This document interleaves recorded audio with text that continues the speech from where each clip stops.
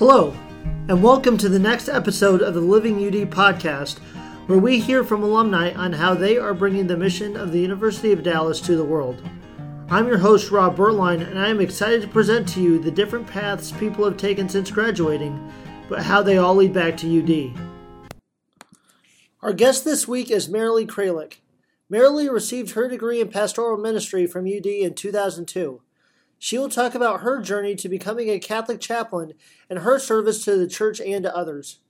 Here now is our conversation with Marilee Kralik. And now we are happy to be joined by Distinguished Alumni Award winner Marilee Kralik. Marilee, thank you so much for joining us today.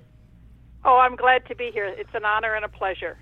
Well, you saw a lot of different parts of the country throughout your life and were involved with social work for a while. So tell us about your path and prior to you coming to Dallas-Fort Worth and how you got here.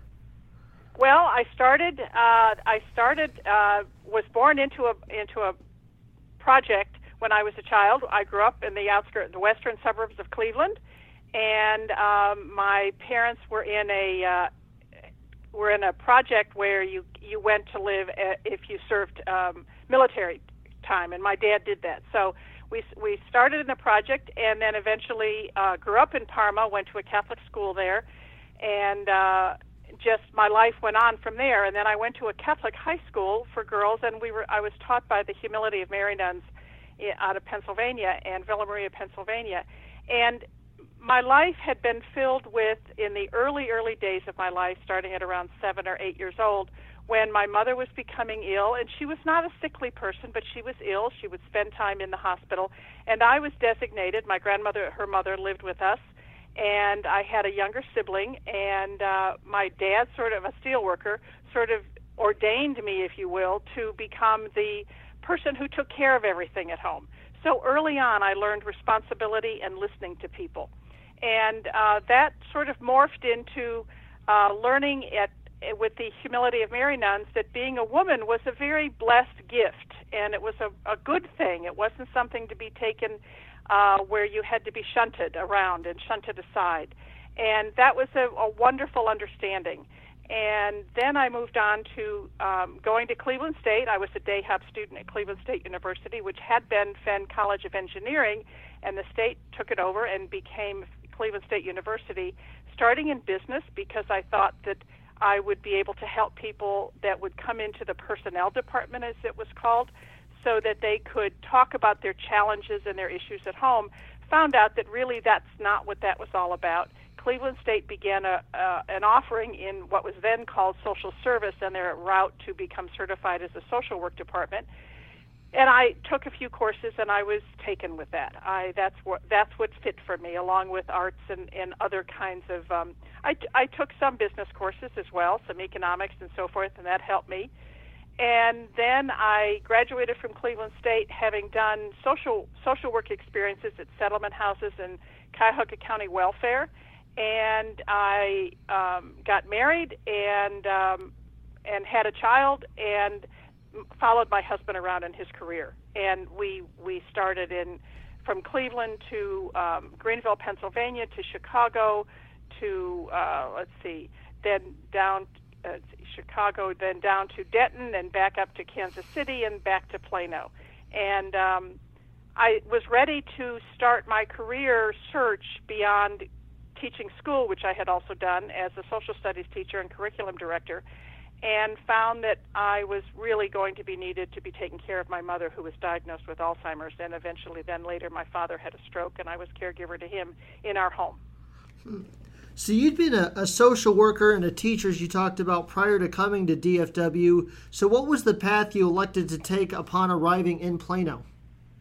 Well, because I knew I would be staying at home with our son as my husband traveled a lot, it was important to me to become involved with church, and I began teaching parents who were having their children baptized at the parish in Denton, and I also was an Eucharistic minister, and all of those things put me in touch with people who were, in many ways, sometimes isolated and going through grief and loss from loss of health.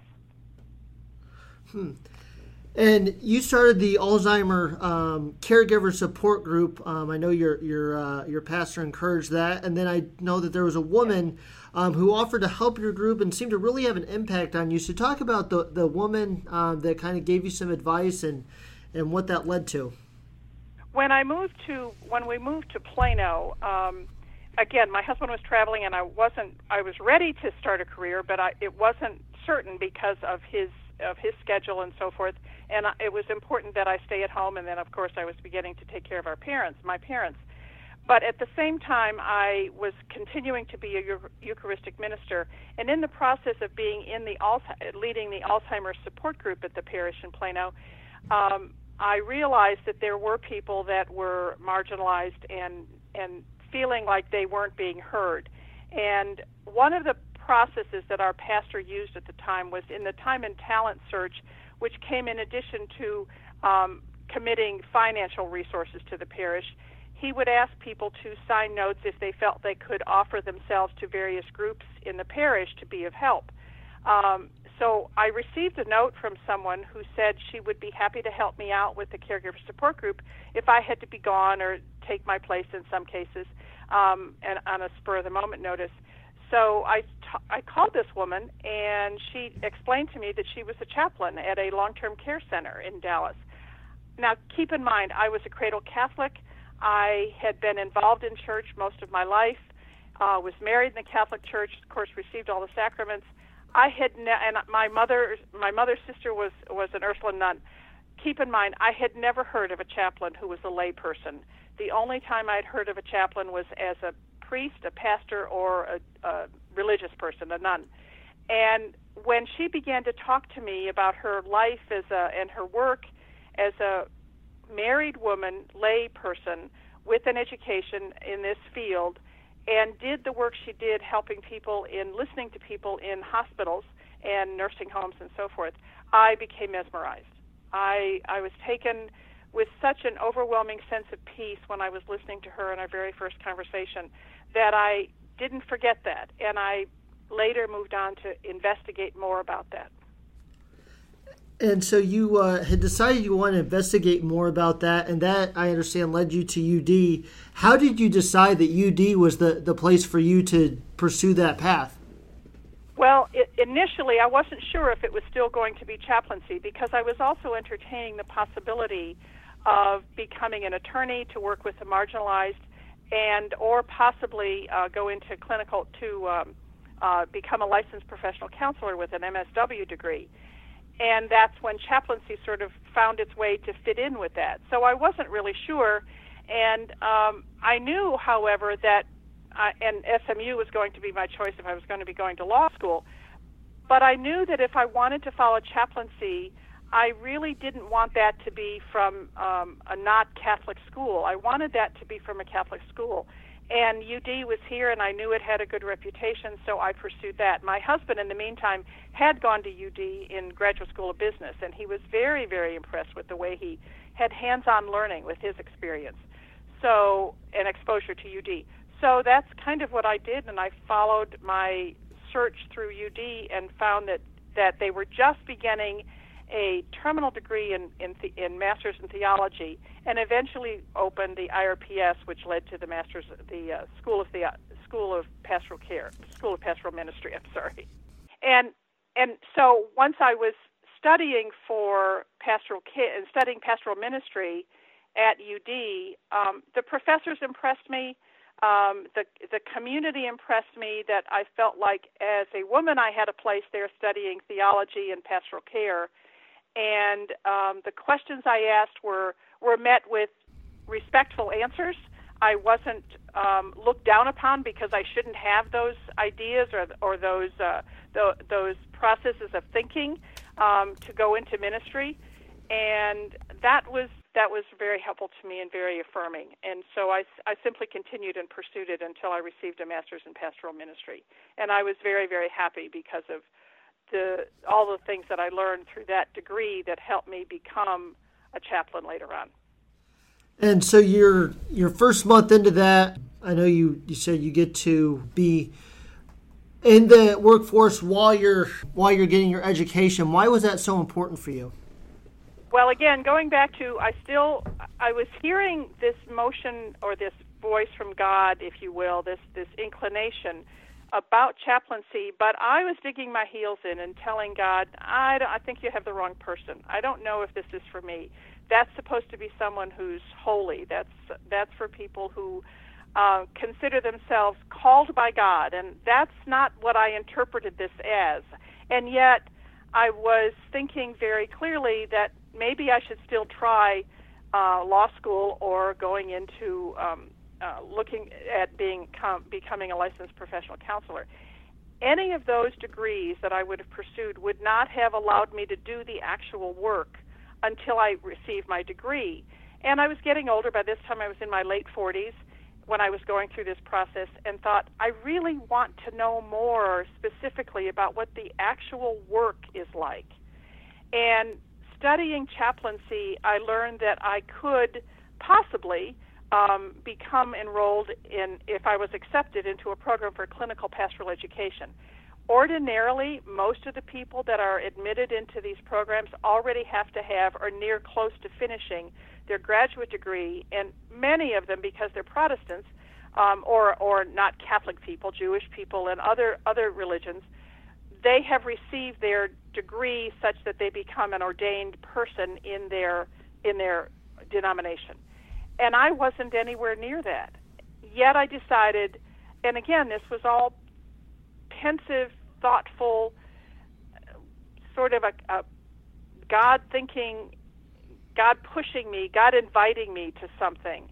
And I decided to take a chance and apply, and I was accepted. And I was just beginning to work on my graduate degree at the same time.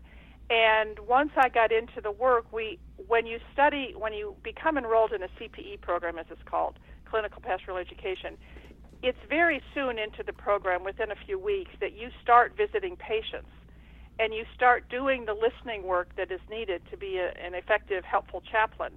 And that's what I so much appreciated about studying chaplaincy and going about it in this way. It gave me an actual sense of the work. And then I didn't have to think, well, I'll go all the way to get the degree and then I won't be happy doing the work. It's not where I belonged. And I think we all go through that as we think we want to study something and it's what we think we should be doing, and then you get out to do the real deal, the real job, and it's not anything like what you studied. And I just didn't want to do that. I was getting older, and I just didn't want to go that route. And I'm so grateful to God for somehow putting in me that notion of just keep trying, just keep looking, I'm with you, don't give up. And within about 3 weeks of being in the CPE program, I was at my director's door saying, I think this is where I need to be. But it didn't come without fighting with God, believe me, and needing to be reassured all the time. And that education that you got along with before you entered the workforce and as you were continuing your work, how did you find the education different than what you had previously experienced at Cleveland State and then your time as a teacher in Chicago and other parts of the country?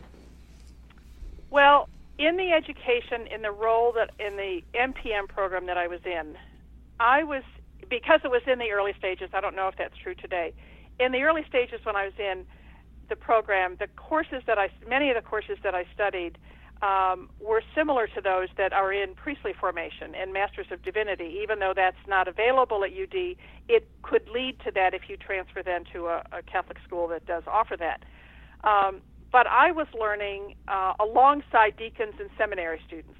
And so we were delving deeply into scriptural studies and areas of theological understanding and explication, as I say, that I would not have had an opportunity to do at any other school, as far as I know, at least those schools that I could travel to and get to and use for study. So it became apparent to me that UD is the place I belonged. And then you got involved with the diocese. I know upon finishing your degree, after actually being a certified chaplain, what was your role with them, and how did that supplant your other day-to-day activities? It was an extension of what I was doing as a chaplain. And it started not long after I finished my degree at UD, and the diocese was looking for a program. Deacon Charlie Stump was head of pastoral services and still is, and he was looking for a program to help parishes establish bereavement ministries within their parish. So he and I and another gentleman started with a program that was initially called Ministry of Consolation, and we taught that within parishes all over the diocese for several years together. And then he and this other gentleman stepped back because their careers required that they didn't have that much time. So I carried on with that. I later was assisted by another woman who was following chaplaincy just behind me, basically. And she and I worked together very much to develop that into what is now known as the Pastoral Care Training Series for staff and volunteers. And we were essentially focusing then on teaching and helping to facilitate Eucharistic ministers who were going into nursing homes and private homes and institutions where people were going to be suffering grief and loss. Again, particularly because it was loss of health. We don't think of loss of health as something that we grieve over, but just a change in our normalcy that means we have to stop doing what we normally do. It might be just simply a very bad infection that we get, and we have to stop working and we have to take time off and so forth. Things like that cause us to change our norm gives us pause. It gives us all time to think about what is important here, what is important in life, and I feel a sense of loss about my loss of health. And so I moved into we moved into training people to be able to listen to people without trying to fix their problem. Many people who listen will jump in right away to say, well, when I had that happen, this and this and this is what I did. So if presuming and trying to tell the other person that if you try these things that I did, you'll get better, you'll get fixed, everything will be fine. And listening without trying to fix is a really difficult challenge for people who believe they listen, but then when they learn to listen without trying to fix, it's a totally different phenomenon, totally different skill set. And so we tried to convey that by way of practices with students who were coming in from all different walks of life, as it turned out. We started with people that were Eucharistic ministers and pastoral care people within parishes, but it went to teaching administrative assistants, because they are the ones who received the phone calls very first time before the pastor gets them or anybody else in the church gets them. And how do you talk to someone on the phone who's calling to tell you about a funeral that they need for their loved one? And then we incorporated youth ministers, because there are kids that are suffering loss at home or conditions at home that feel painful to the children. And how do you recognize that, and how do you pay attention to that without trying to necessarily fix it, but listen to the person who's needing the help. And many, many, many times they're going to guide themselves into the process by which they can begin to reconstruct. And so that was a great help for me personally, and I hope it was a help to those that we were teaching and offering skill sets to. And it is still going on today, and we ended up having all kinds of professionals in our program as they got word of this, other physicians and attorneys, and we had someone who had a franchise for a home health care agency, and he would have us train all of his caregivers that went into the homes of elderly. So it just kept growing and growing, and it's still being done. I'm no longer the team leader for that. I've retired from that, as well as my full-time work as a hospital chaplain. But the work continues, and I'm very happy about that. And just to clarify for our audience, the businesses that were sending people to you, they weren't necessarily Catholic or of the church. This was just anybody that was wanting to get training from you. Yes, the class was not meant to be proselytizing or evangelizing at all. If that happened, we would talk about God, we would talk about the importance of God in our lives, but that was an underlying fact, if you will, in the class. it was not meant to evangelize intentionally. It was, as they say, if at all, preach the gospel, and if necessary, use words. Well, that's our work was that of living the gospel, we hoped, and indeed we had people coming from all different kinds of faith backgrounds, or no faith background, or questioning their faith. It all made sense when we had them in the class. They would reflect back to us and let us know, both in the surveys and the evaluations as well as conversations, that this was a very helpful experience for them in developing their own toolkit. And recently, the UD community got to know you because you were chosen to receive the Distinguished Alumni Award. What did that honor mean to you? Well, it was huge to begin with. I had no sense of this happening at all. A friend had said she was asking me questions about questions that related to submitting this nomination. I wasn't clearly aware that that's where this was going to be heading, but I just gave her the basic answers that she needed to questions, and that was it. And several months went by. We hadn't talked to each other. Christmas came and went, and I wondered, well, I hadn't heard anything more from her about any of this, or from University of Dallas, as I knew that's what the questions were relating to. So that was a wonderful opportunity to think that I was being thought of as a person for this kind of award. But at the same time, it's not, I just passed it over, and it was going to perhaps happen to other people, and I was just thrilled to even be thought of, be considered. And then several months later, I received a letter in the mail that I thought was a tax receipt for a donation, a small donation. And it turned out when I opened it later that night that, because I had put it aside, that indeed it was a letter notifying me that I was a recipient. And I was struck. I was just speechless and joy-filled and very, very humbled. And how was the actual evening of the Distinguished Alumni Awards when you actually were presented with your great award?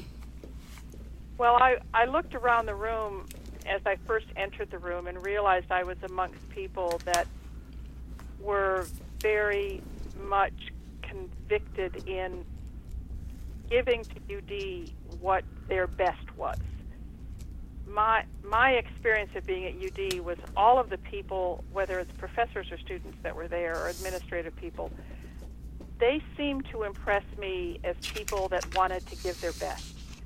So as I entered this room of other recipients and their friends and family, as well as some faculty members, I was impressed with how that was still alive that night.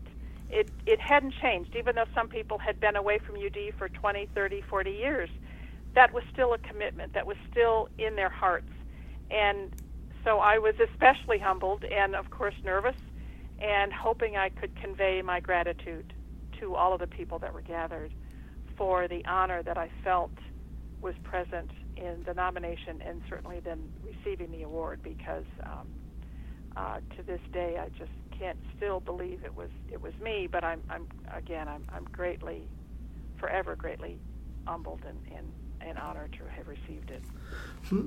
And finally, the career path you've taken, the journey you've taken, the different locations of the country you've had, what advice would you have for someone that's questioning what path is right for them, and they have a lot of interests like you did, and they don't know which one to pursue?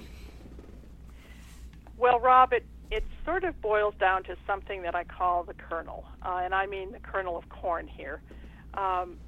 And let me sort of define what I think might be the best practice for finding one's kernel. Name your joy, and then name your passion. Keep digging and looking at your life. There's going to be a story there, and it will be the kernel of basic awareness. Look at your failures as insights into your strengths. Failures are gift as much as joys. How is our loving God present in these searches and these examines? We are led, I believe, to see our gifts, our strengths, and then formulate our own choices. Underneath all of this is a kernel that when you recognize it, you really can't deny it. That is life-giving. Your job or your career can align with your colonel. If you choose this with his guidance by listening to God, your heart, you will find peace. If there is no peace, keep digging deeper. Listen to your heart and your gut. That's the Holy Spirit talking to you. God loves you so very much and wants you to be joy-filled and peaceful. And you can find this with his help. And it's a process of looking inside as to what really brings you joy. And when you do the work that's aligned with that joy and passion and knowing how much God loves you, to go forth in that and search for that, that joy and that peace comes through in the work that you do. And that's a gift to the other people that you will meet. Well, that was fantastic and very inspiring, and thank you so much for giving your advice to those of us that are always, I'm sure, seeking the next path to take and the best way to find that path. Thank you. It's been an honor to talk to you. I just want to emphasize how Jesus has always been my model for his humanity, his being able to listen to everybody all the time, and I think that was the essence for me of recognizing that chaplaincy was so important. And even in today's gospel acclamation of John 13, it says, "Love one another as I have loved you." And we just can't ever forget how much God loves us, and he is there. He was there helping me every step of the way, even when I didn't know those were the steps that were leading to the work that I would be doing. So thank you very much for the opportunity to visit with you and with your audience. Well, thank you so much for being on. We've really enjoyed it. Thank you. Well, that was our conversation with Marilee Kralik, who talked about her journey to becoming Catholic chaplain and her service to the church and to others. If you would like to share your story of how you are bringing the University of Dallas to the world, please email us at udalum@udallas.edu. We look forward to our next opportunity to share how UD's mission is being spread to the world.